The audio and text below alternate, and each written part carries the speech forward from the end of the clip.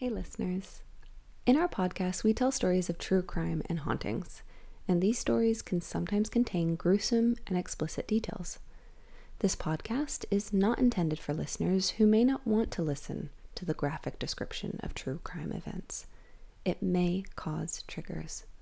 Our hosts are by no means experts on any subject matter they discuss. They're just two friends telling you true stories from our home in the Pacific Northwest. Thanks, and enjoy the show. Or don't. That's okay too.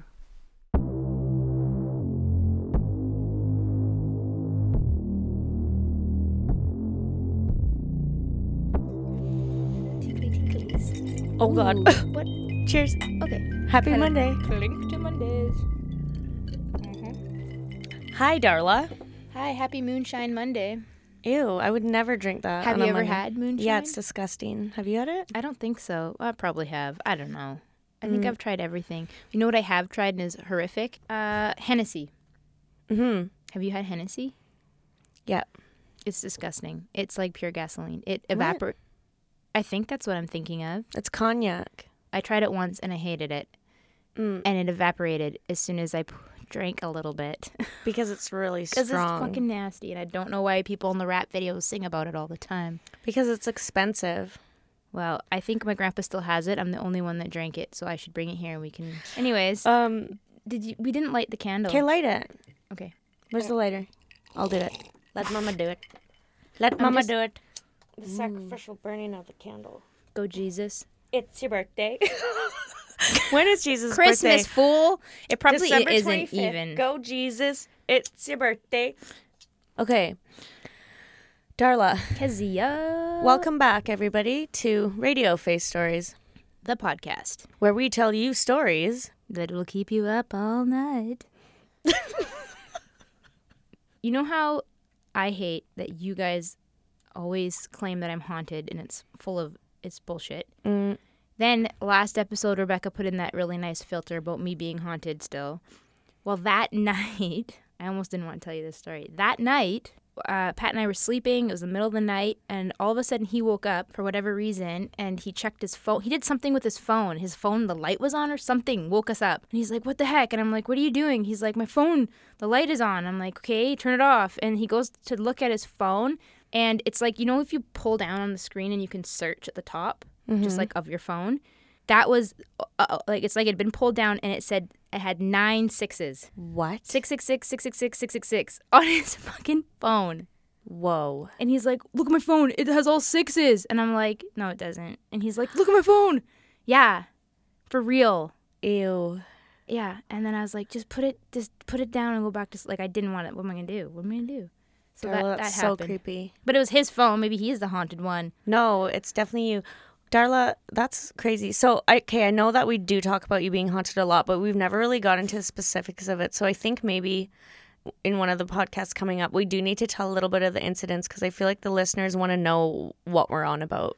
There is some very odd incidences. Yeah. More than someone typing 6s into the phone. And every time that something weird has happened that I recall, I've always been with Darla. Great. Like That's when great. we were kids. But Yeah. we will get into that another time. Is there something else that you want to share? Okay, I came across one of these really dumb Facebook things that tells you like what your, like what is your cowboy name? What is your whatever? yeah. Those things. Okay, so this is what is your serial killer name? Oh, that's amazing. So this is yours. You officially will be called the Outback Tickler, I kind of like that. which I thought is just too good to not. The Outback Tickler. Yeah, that sounds really disturbing. And Rebecca, you would be the Ice Truck Pickler. Oh my, that sounds like, I don't even know what to do with that. it sounds like she makes pickles for a living or something. Out of an ice truck. That would be actually really sweet. People pickles. She makes people into pickles. And what body part would make the best pickle, Rebecca? A remading dang dong. Anyways, And yours? and me and myself, I am the Bay City chef, which is stupid because I hate cooking. No, you just literally just chop people up with your knife. Yeah, The Bay City chef. that's me. That's hilarious, Darla. I love that. I'm glad that one turned out Okay, so tonight we have a guest. We have our first guest. I'm pretty excited about it. I'm pretty excited too. So we have her here on a Zoom call, and she's coming to you live from Powell River, British Columbia. She's probably a little less excited, but I think she's probably super excited. So, yeah, she lives in Powell River. She's been a good friend of mine for a long time. We do lots of fun things together, mostly laughing, which is, the best thing that best friends medicine. can do together. absolutely. We have a guest. Welcome to the show, Welcome. Whitney. Oh, hello, ladies. How are you? I'm great. What Excited what to tell are my you, story. what are you pouring for yourself there today? Oh, just a little WW. Oh, that's Nice. Yeah. For those of you that don't know what that is, it's white wine. That's good, guys. How do you know Whitney? Did you say already? I don't. Maybe, Whitney, why don't you introduce yourself and how you came onto this podcast? So Kez and I met through a mutual friend. We fell madly in love, shared a couple hard-boiled eggs on a chairlift, and the rest is history. That old story. That old story, that old love story. And I don't know. I love true crime. Actually, the story that I'm going to tell you guys, I heard on a podcast, it was actually the first episode of Sword and Scale. I don't know if you guys have ever listened to that one. Yes. And it just seared into my brain and got me obsessed with true crime. So when I found out you ladies were doing a podcast about true crime and haunted stuff, I was like, can I come tell a story, please? Yeah, that's awesome. Yeah, literally the first one to ask. And here and you the first are. one on Squeaky Wheel, And right? we're very excited. Yeah, we're Yeah. excited to have you on. Yeah, We're excited to well, hear I your mean- story because we didn't don't have to prepare rock, one. paper, scissors for we that. don't. Right? You automatically win. Yeah. Yeah. Well, we could rock, paper, scissors anyways. We and could then rock, you paper, can celebrity. tell your story. I mean, yeah, sure. So are you familiar with rock, paper, celebrity? I've heard you guys play it, yes. Okay, well, let's just do a quick round. You and Darla. Oh, wow. Oh, Okay. Okay. like I'll that? be the judge. We'll go male first. Okay. Are you ready? Okay. Rock, paper. paper, Dennis Johnny Leary. Depp. Oh. Johnny Depp. I Wait, think yeah, John- Johnny I Depp. think Johnny Depp too. Rebecca, you can be the. Question: Johnny Depp now or Johnny Depp 15 years Oh. ago? Oh, whoa, 15 whoa, years whoa. ago. Johnny Depp then. Shit. All right, you're up. You guys can do girl. Okay. Rock, paper, Kate Hudson. Natalie Portman. Portman. Oh. That's it. Portman. Portman. Oh, that's tough. That's Oh, that's that is tough. it.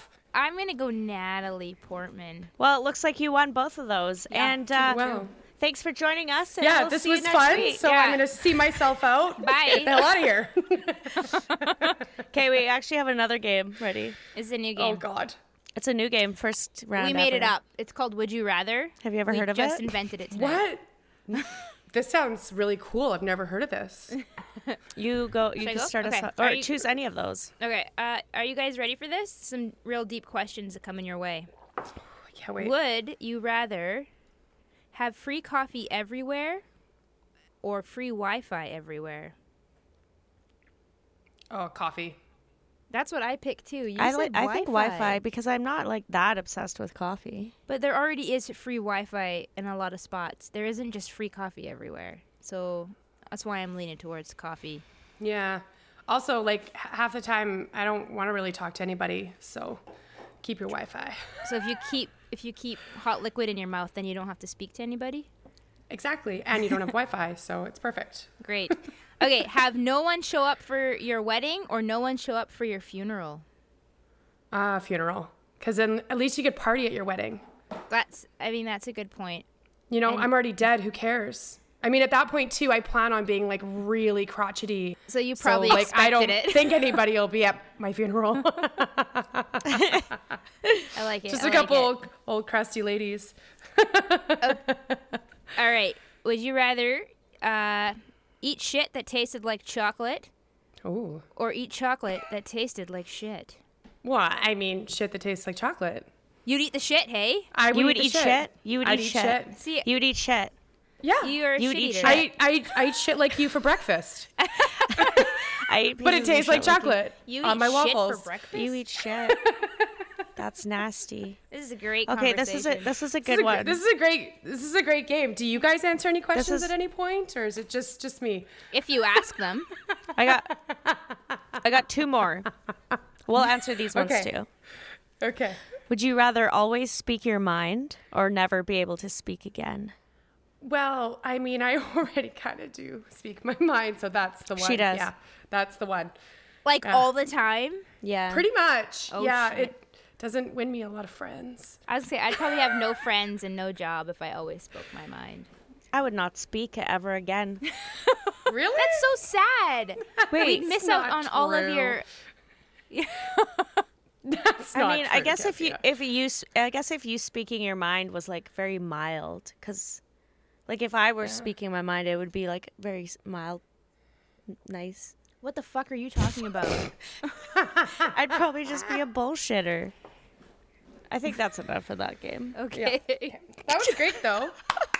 Quick game. question. Good game. We're gonna patent that game. Oh, do you have one for us, maybe on the spot? Oh, would you rather? Would you rather? Okay. Would you rather have toes as fingers or fingers as toes? Fingers as toes. I could climb a Jinx. fucking tree like you wouldn't believe if I had fingers as toes. Don't you I think? can- And imagine if you're like, oh, I need to peel these carrots. Guess what? I can also peel the potatoes at the same time because you've got fingers on your toes. I mean, fingers on your Yes. feet. You could peel all the As things. a mother, I'm just making up time now, like saving time Yeah. all over the place. I mean, Darla, that maybe you makes should go sense. get I should fingers get on your toes. I Think should- about all the extra things you could be doing in your day. if I had fingers on my toes. Yeah. Wow. Fucking, you Could just probably gave me run the a best mirror. idea. Well, you Thank guys for are that. welcome for that. That was very profound. My life just changed. Okay, so I have one more question for you, ladies. What is my serial killer name? Oh, yes. Okay, Whitney, your serial killer name officially is Factory Disemboweler. That's what you'd be called. That is disgusting. That is disgusting. Damn, I like it. Disemboweler. Anything that's a What was disembowel- mine again? Scary. you were the Outback tickler. Something tickler. I can get so down with that. I think that I feel suits like we you. should do these as like Halloween costumes, but like we have to come up with our own conceptual like. Yeah, Oh, I that's like such that. a good I- idea. Whitney, Yes. what's up? Like this. I want to be the strip mall pounder. The what? Wait, the swimming pool pounder. Swimming pool pounder. Can I see that list? Here you go. Some of these are super dumb. The stoplight slasher. Never stop your car again. Okay, let's rock, paper, scissors to see who tells their story. We already. Ready? Rock. Are we doing scissors? We have to play until you win. I Yeah. already won twice. No, that No, was that's a rock, paper, different game. celebrity. We're talking Don't- about rock, you paper, can't change scissors. the pod.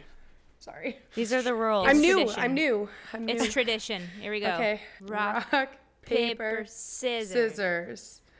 Scissors is a tie. Rock, paper, Rock, scissors. paper, scissors. So delayed. Scissors is a tie. You know you can do more than scissors, right? You know you can too. Okay, yeah. Oh, Rock, paper, scissors. Scissors. Yes. Oh, slice. Your turn. Slice. slits. Okay. Okay, so now Whitney, it's you supposed get to be Kez and I. Yeah, I guess so. I mean, you didn't join in, so. Okay, ready? You have to win. Rock, paper. Paper, scissors. Scissors. You're the worst. I gotcha. I gotcha. Okay, so you Dude, go she picked first. scissors Oh, every time, I and we guess- still lost. You have to Yeah. go first. Shit. Okay. Crap. But I don't have a story ready.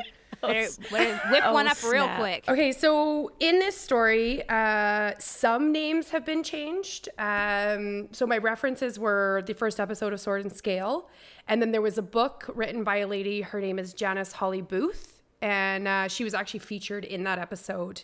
And she wrote a book about this. It's a familicide. Some names have been changed, but not everybody's. But I'm just going by what was in the book. So this story occurs in Port Coquitlam in January 1983.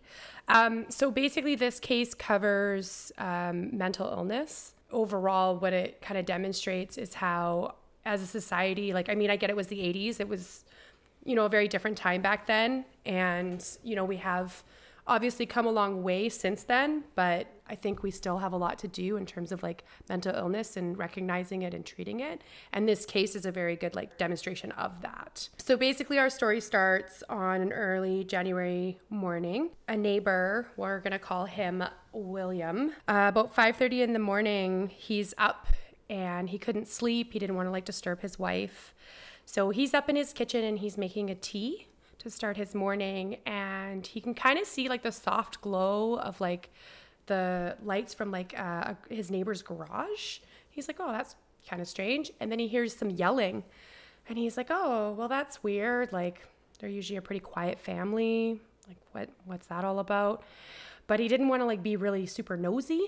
So he kind of just minds his business and keeps kind of doing his thing in the morning. And then he hears kind of more shouting. And then he sees two figures run out kind of onto the lawn, and like one's chasing the other one and then ends up like pushing the other figure back into like the garage. And then he kind of doesn't realize, but he's like standing there holding his breath. And then all of a sudden he hears gunshots. And so that's when he decides to call the police. And so when the police show up, there's a young man kind of wandering around out front of the house, and he is kind of like aimlessly wandering around. The police walk up and they're like, hey, do you have any idea of like what's going on? And he kind of like feigns that he just doesn't like, or feigns that he doesn't like really know what's happening. And this man that they find is 22-year-old Bruce Blackman. So have you guys ever heard the story of Bruce Blackman out of Port Coquitlam? Okay, perfect. It sounds vaguely familiar for me, but I'm not remembering any of these details at all. Okay. So There's some like really key, if you know it, you'll know it. Right. But yeah, so basically they find him. He's 22 years old and he's wandering around in the early morning. And they basically walk inside the house, and it's a really grisly scene. And he's murdered almost all of his family. And at first, yeah, he pretends to like not really know what's going on. And then basically unprompted, when standing with a rookie police officer, he just confesses that he murdered his whole family and that he is the Antichrist. oh my god. Wow. Yeah. So Bruce Blackman came from a pretty normal suburban family, and really just like, they're very, very standard. They weren't like super religious. They, had mom and dad, were married. There was 6 brothers and sisters. So he had 3 older sisters, and he himself was a twin.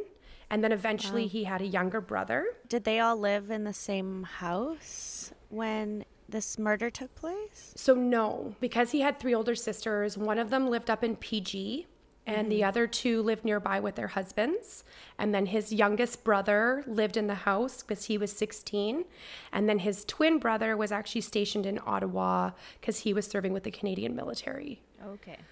Bruce was a schizophrenic. Wait. Diagnosed? Yeah, did they already know this? Yeah, so Bruce was a diagnosed schizophrenic, but this was the early 80s. Right. So schizophrenia is a mental illness in which people can like interpret reality abnormally. It can result in hallucinations, delusions, extremely disordered thinking and behavior that impairs daily function, and you're basically disconnected from reality. Bruce Blackman was born in 1960. He wasn't really great at school. He had some issues with like learning and stuff like that, and he was kind of falling behind. And so where his twin Todd, and again, that's not his real name, Todd, where he excelled at school, like Bruce didn't really do great. And so his parents were concerned, and so they ended up taking him to a doctor. And what ended up happening is that doctor diagnosed him as a mirrored twin. It's a pretty controversial diagnosis, but it was used in the 80s. What does that mean? Whatever one twin would do, the other would do the opposite. And this was like an actual diagnosis. Subconsciously or intentionally? Like subconsciously. Like if you were born as twins and one twin was left-handed, then you would be right-handed. If one twin was, excelled at school, then you were going to not be good at school. And this was an actual diagnosis from a doctor, which is just kind of hysterical when you think about it. But basically, as he was in like junior high, kind of high school when he got this diagnosis, what ended up actually becoming of it is he actually had dyslexia, which is why he had trouble in school, which makes sense. Imagine trying to succeed when you're told, well, if your brother's good at this, you will not be. Like, how would you even shake that? Like, you would just... Exactly. Yeah. You'd naturally just fail probably. Yeah. Everything. It became this diagnosis ended up becoming a pretty prominent like feature in his delusions later on. The really weird thing, and you'll kind of find it in the vein of this story, is that like there was weird things that would like confirmation, like almost bias to his like weird delusions. So like where he's like, oh, I'm a mere twin. Well, his mom would always tell this story of when the twins were born, that when his brother was born, he came out weighing 9 pounds, 6 ounces. And when Bruce was born, he was 6 pounds, 9 ounces. Wow. Right.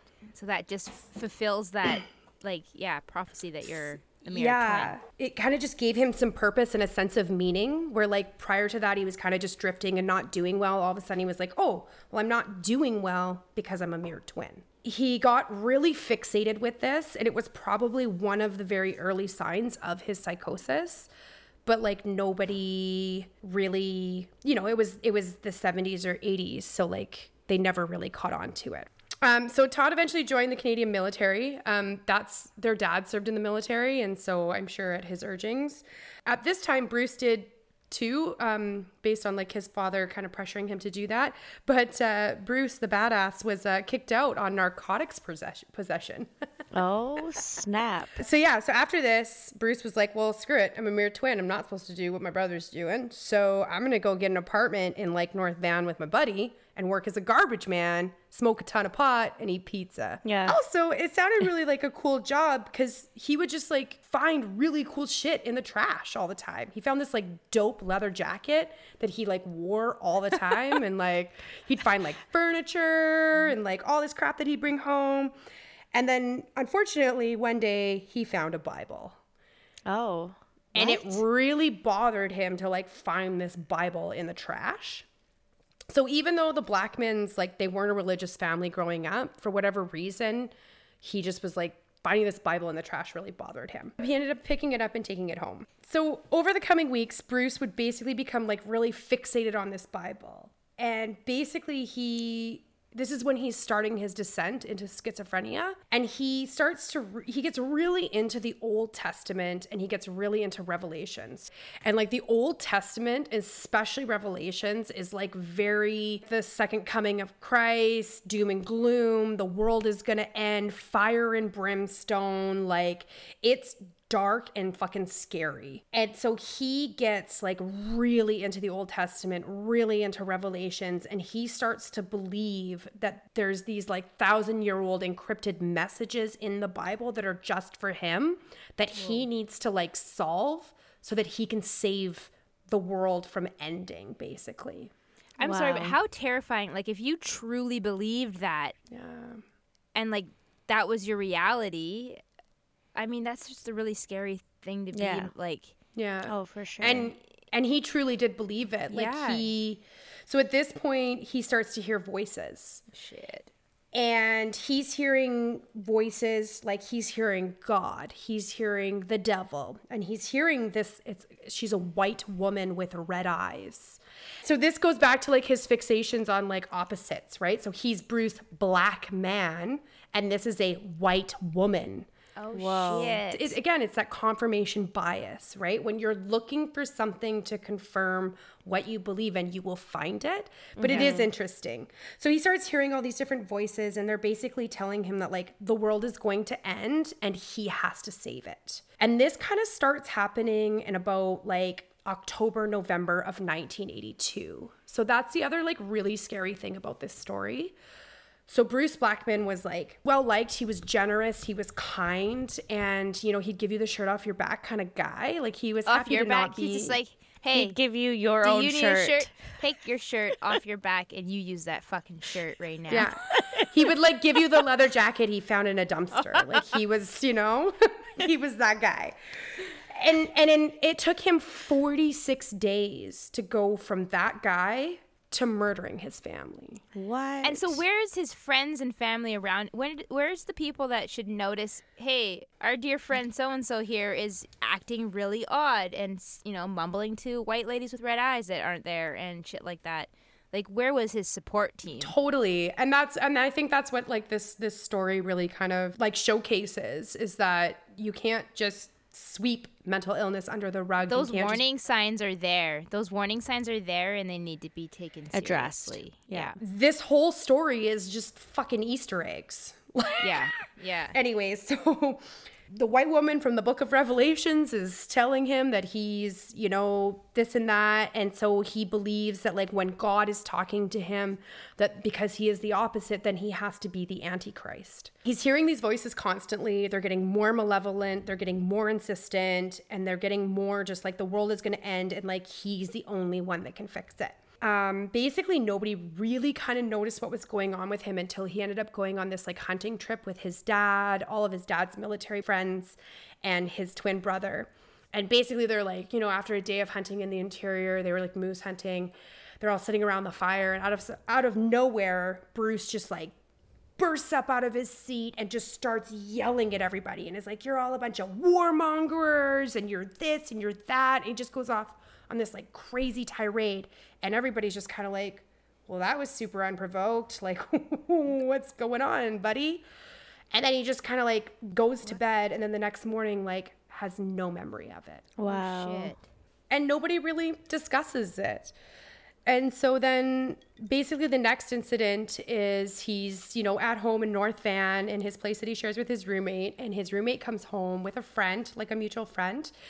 And Bruce has the kitchen table, like meticulously set for 4 people. And his roommate kind of walks in, is like, yo, bud, what's up? Like, Who's coming over? A couple who's coming for dinner? Like, and Bruce is like, well, you need to call our other friends. So they were like 4 friends that like hung out.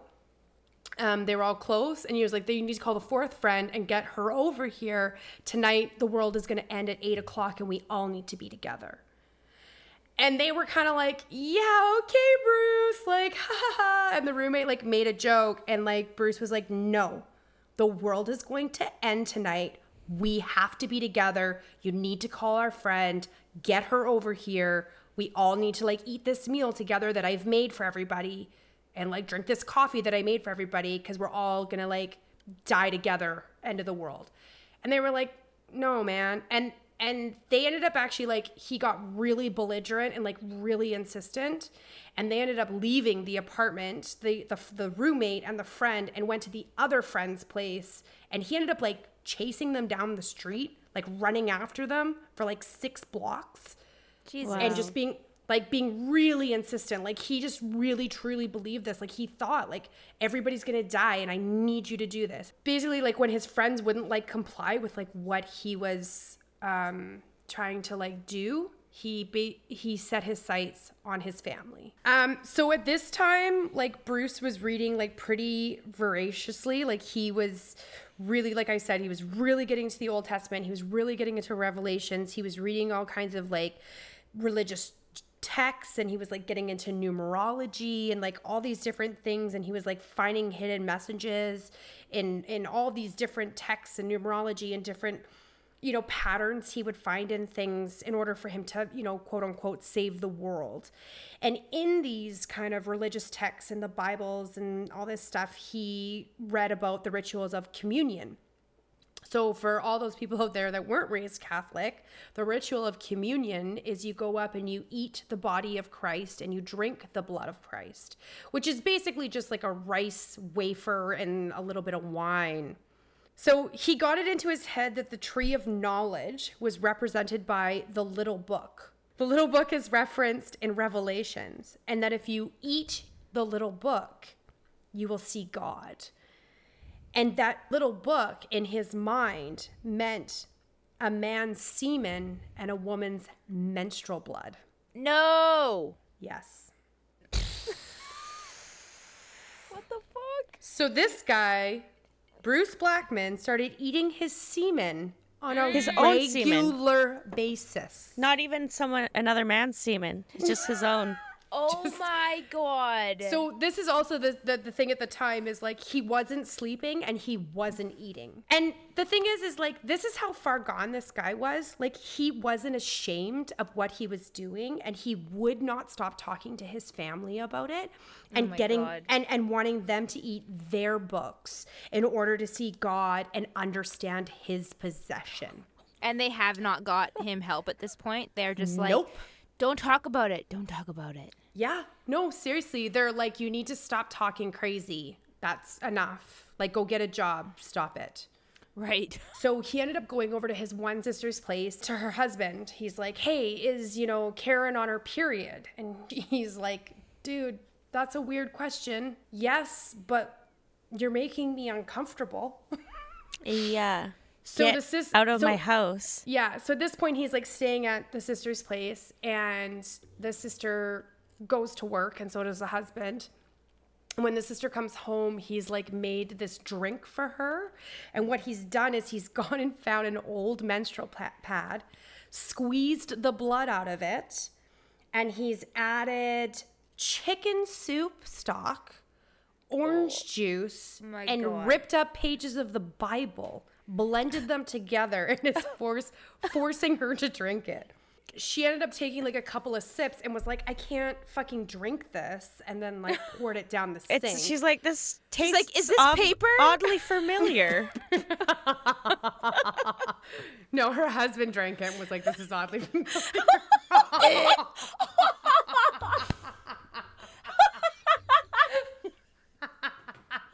It's like, Have you made this before?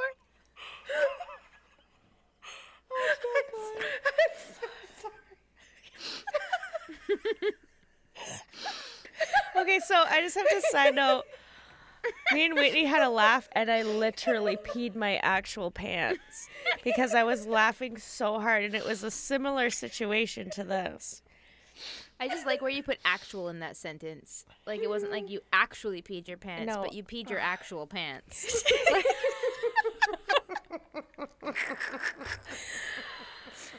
Anyways, okay. No, but when people are like, yeah, and then I peed my pants because I was laughing so hard. No, I was like literally like Yeah. wet. Kez is like, yeah, no, I peed Oh my myself. God, you... I made a funny, and then we were laughing hysterically like this, and it just came out, and it was like the most pee I ever had, like non-intentional. Oh my God. Anyways, moving on. Okay, so moving on. So she drank the drink, and a couple sips were enough to like calm him down, and he was happy. And so basically, after his one sister drinks it, he ends up turning his attention to his other sister. And so she just like kind of humored him and was like, yeah, like, Bruce, I'll drink my menstrual blood. Like, just chill out. He ended up staying with her for a while, and I don't think he tricked her into drinking a weird chicken soup drink, but she ended up becoming so scared of him that she left her own home and went and Wow. stayed with a friend. At this point, he ended up calling his twin brother, who was stationed out in Ottawa, and he told him that he was really scared and that he also really wanted his brother to eat his book. And his brother was just like, can you please just stop talking nonsense and like get a job? So on that day, he ended up making 8 calls. One of them to the Canadian National Defense. No. One to the Pope in Rome, and one to like a bishop in Poland or something. Okay, did he How get do you through? even find the number to the Pope in Rome? Did he get through to don't those know. people? I don't think so.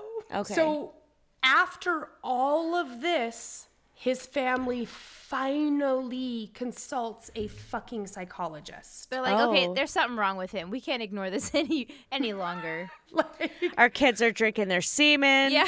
Our daughters are drinking their menstruation. We're out of chicken So stock. we got to do something about this. We're out of chicken stock. our Bibles are missing pages. Like, Oh my God. so they finally contact a psychologist who injects him with a very strong antipsychotic and ends up prescribing him tranquilizers and stuff to like help him just calm down.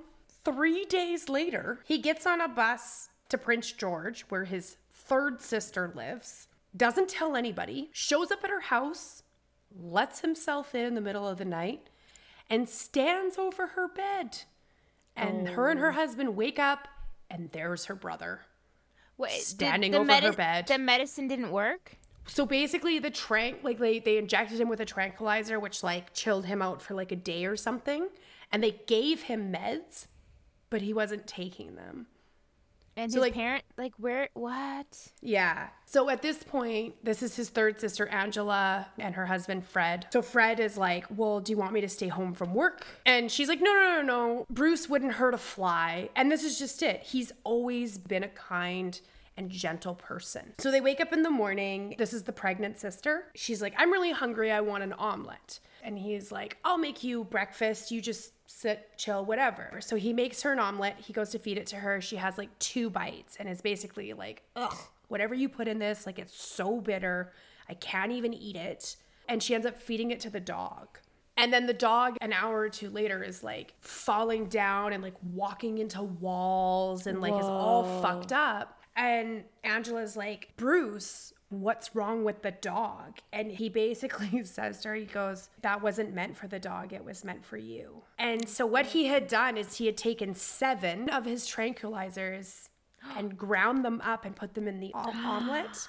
The dog lived, which is crazy. And she was pregnant. She was pregnant. She ended up spending 8 days in the hospital and she almost lost her baby. Oh my good, from From a the few bites. stress? Or from the couple 2 bites? From 2 bites. Whoa. So he poisoned her. So yeah, after this incident, Bruce ends up back in Port Coquitlam at a psychiatrist's office. And when asked if he's taking his meds, his father responds, he better be. That's an 80s parent comment. That Right? For sure. Now we're approaching Christmas. And Bruce, again, is obsessed with like bringing all of his family together. And Angela, who Bruce attempted to poison, was like, no, I'm not coming for Christmas. Like, I'm not spending it with this guy. And he couldn't understand why. Wow. But Christmas ended up coming and going really without issue, without any like big incidents. Bruce was like pretty subdued. And at this point, all of a sudden, an acceptance letter to Selkirk College shows up. So he got accepted into the Millwright program in Selkirk in Nelson, BC. And his family is like, hey, you haven't had like an outburst in a week, so you should probably go do this. In a week. I'm kidding, but you know what I mean? It's been a week. Time for you to go to college. Well, and this is it. Like, this progressed really fast. Like, I'm not like like there's a lot of information in this story, but it literally this whole story happens over a span of 46 days. It's my a month goodness. and a half. So he gets this acceptance letter for Selkirk College in Nelson, which is really far from Port Coquitlam. And the psychiatrist is like, do not send him there. He's finally doing a little bit better. Sending somebody who's a schizophrenic off on their own, disrupting their schedule, like, that's a terrible idea. And his dad is like, nope, he needs to go get a job. He needs to find some direction. He needs to go. So he gets on a bus, and on that bus, he meets this woman called Mary. And she ends up telling him that, she's talking to him about like telekinesis and like astral projections, and that she's like died multiple times. And when she died, there was no blood, and she always came back, and there is no such thing as death. And this makes him feel better about what he's been thinking about doing, which is killing his family. Jesus. So yeah, at this point, like, the voices in his head are telling him to kill his family in order to save the world, and that basically they would be preserved in heaven forever. And so he gets to Nelson and they give him a key to his dorm room, and he basically sees this key and he's like, oh, this key is the gateway for salvation for his family and the world. His parents had like give him a little bit of money to like, you know, be in college and whatever. And he took that money, he bought an immediate flight back home and like a $40 cab ride, and like shows back up impulsively back in Port Coquitlam like 48 hours later. So the psychiatrist talks to Bruce. Bruce is very like one syllable, very non-committal answers. He's never really been like this before. Bruce gets off the phone. He hands it to his father. His father gets on the phone with the psychiatrist, and the psychiatrist is like, I'm writing up a committal form right now. You need to drive him to the hospital and have him committed. And his father responds, the hospital's like 5 miles away. I can handle him tonight, and I'll take him in the morning. It's too late. And that is the night that Bruce gruesomely murders 6 members of his family. Whoa. So on January 18th at 4:45 a.m., Bruce calls his sister Bobby, and he tells her that something is going to happen and that her and her other sister Karen need to come to the family home and do not bring your husbands. He then hangs up, and Bobby immediately calls the psychiatrist, who urges her to call the police. And she says, no, I'm going to go over there and we're going to handle it ourselves. I'll call you after. Jesus. At this point, after Bruce got off the phone, he went downstairs and grabbed a rifle that he had loaded earlier. He comes up the stairs and he shoots his father, who's sitting at the kitchen table. The first shot goes through his hand and grazes his face and doesn't kill him. The second shot misses him, and then he fires 3 more shots into his father, killing him. Oh my goodness. His younger brother, who's 16 at the time, is sleeping on the couch in the living room, who hears the commotion, comes running into the kitchen, sees his father in a pool of his own blood, turns to run, and Bruce guns him down and kills him. He then hears his mother upstairs, who had gotten out of bed. He runs up the stairs, chases his mother down, who's now running to the bathroom, and shoots her in the back. As she falls face up, and she tries to reach her hand up to stop him, and he shoots her through the hand and into the face. Oh. Oh my goodness. At this point, he half-heartedly tries to clean up the scene because he knows that his other sisters are arriving. So he drags his brothers and his father's bodies downstairs, and he starts to mop up the blood, and he can hear his sisters pull up. And it's Bobby, her husband John, again, these are all fake names, and his sister Karen. Bobby gets out first, and the garage is open. She goes in through the garage to go into the house. John walks in behind her, and Karen is the last one. As they're walking in through the garage, Bruce comes out the front door, comes in behind Karen, shoots her twice in the back of the head, and kills her. Bobby's in the house at this point. John's still in the garage, and he turns, and he's trying to reason with Bruce. And he sees an opportunity and he runs. Bruce chases him down. He shoots him in the shoulder. He shoots him in the leg. And then he pushes him back into the garage. And this is what the neighbor was witnessing at the beginning of this story. He gets John into the garage and he shoots him 6 times in the face. And he doesn't die. Oh my God. So he grabs a hammer and he bludgeons him to the point that you can't even tell he's a human being anymore. And he finally dies. Bobby sees her whole family massacred. She went to go hide in the yard, sees what's happening to her husband, runs into the garage to try to stop him, sees that it's too late, tries to run away from Bruce. And as she's running across the lawn, it's like slippery with rain because it's January and it's like 5 a.m. She's slipping on the grass. Bruce basically catches up with her and shoots her twice in the back and kills her. So up until this point, like I said, he had never been a violent or angry person. He was very well liked and he was known as a generous and gentle person. It took a total of 46 days for Bruce to completely descend into madness and violently and gruesomely kill his family. He was really gruesome and violent with his brother-in-law, John, because he thought he was the devil and that if he didn't kill him, that the rest of his family wouldn't be able to ascend to heaven. Bruce Blackman was obviously arrested because he quickly confessed after the crime and claimed to be the Antichrist. And in 1983, he was tried and he was found not guilty by reason of insanity. And back then, that meant that you basically went away in an insane asylum for the rest of your life. Mm-hmm. But the laws in 1995 changed. And Bruce Blackman was released into the community. What? I just got chills all over my body. He has changed his name and he's moved around. He's never granted an interview and nobody knows where he is. What? Allegedly, he lived with a cousin in Victoria for a while and then he's reconciled with his brother and was living with him in Comox. He may go by the name Bruce Moore now, as that was his grandfather's name. His surviving brother-in-law was against him being released. This is Karen's husband. But nothing has been in the papers about Bruce Blackman since 1995. Why would they not put his name out there or anything about him? Because he's a violent criminal. Changed. He was found not guilty by reason of insanity. And if you can, quote unquote, cure his insanity, he gets a fresh start. Wow. And that is the story of Bruce Blackman and the Familia Side. So He had one brother, his twin, who lived, and his one sister Who was pregnant? who was pregnant up in PG who lived. And the rest of his family he murdered. I just want to add that, all jokes aside, I mean, from what I get from this story is his family did really care about him. I mean, we may not agree with a lot of their decisions or lack of action. There's no doubt that that was a tight-knit family, and what a horrible, horrible situation. Nobody obviously anticipated that. That's Yeah. so heavy. That's It's crazy. heavy. It's a lot. That's a lot.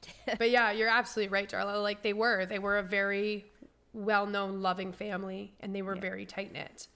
And I can't imagine the surviving, siblings, what that would be like. And yeah, it's just, he's not an evil person. He did something that was very violent, but he was very, very, very ill. Yeah. And this is why we need people to understand that like mental illness is a real thing and it's serious and you need to treat it, and it's not something to be swept under the rug. It's not something to be ashamed of. It's something that's everywhere. And there was a it lot of needs to be stigma dealt back with. then. Yeah. There still is stigma, and you know what I mean? So I think and they were just working within they were working within the capacity of what they had. Yeah. Thank you. Thank you for bringing Great it to us, though. job. Well, Anytime. yeah, well done, That by was the way. incredible. It's like you've done this before. You nailed that. You're a great storyteller. Fantastic. Thank you so Anytime, much ladies. for being our first guest. Yeah. Thank you so much for having me. It This was an lovely. honor to Of have you. This is course. exciting and fun. I love it. Yeah. That's I great. mean, this is the start of something great. Yeah. Jesus will agree. Are you gonna? Yeah. Is it time to blow out the Jesus candle? Well, should we just say, I don't know, end on a quick light note, maybe? Jokes? Do you have a joke for us? Okay. This is my sister's favorite joke. What did one strawberry say to the other? Tell us. If we hadn't gotten so fresh last night, we wouldn't be in this jam. That's adorable. Thank you. Yeah. Yeah. So, Whitney, we're going to get you to blow out the candle. You ready? Okay, ready?